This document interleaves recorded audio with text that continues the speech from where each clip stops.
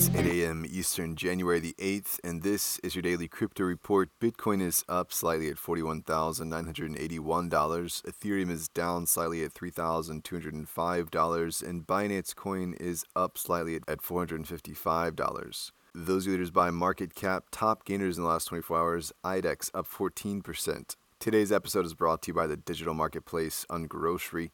If you've ever thought about who your food comes from, Ungrocery is the place to shop. Join the food people online at ungrocery.com. Well, PayPal is looking to create its own stablecoin amid growing crypto business. A spokesperson confirmed the possibility, saying, "We are exploring a stablecoin. If and when we seek to move forward, we will, of course, work closely with relevant regulators."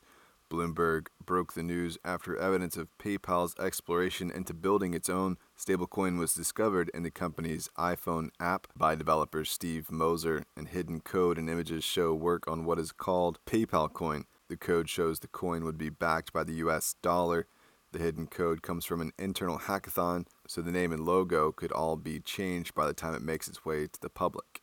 Well, Katie Huan is raising $900 million for her crypto funds after leaving A16Z. She's looking for $300 million for an early investment fund targeting crypto startups and $600 million for a fund focused on larger companies and digital tokens. Huan was, of course, a heavy hitter for A16Z and helped them raise $2.2 billion for their own crypto fund. She leaves the firm on good terms and will be joined by a small group of A16Z staffers, including crypto marketing head and Coinbase alum Rachel Horowitz.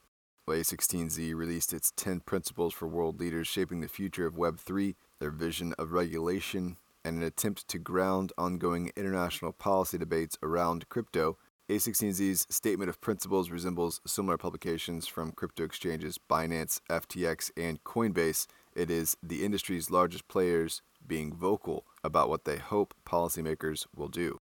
And finally, Latin American crypto exchange Bitso has penned a 3-year sponsorship deal with the Brazilian soccer club SPFC, or Sao Paulo Football Club. The club will feature its logo on its jerseys, and the two are working together to enable ticket purchases through cryptocurrencies. Cost of the sponsorship was not disclosed. That's all for us today. Visit us at dailycryptoreport.io for sources and links.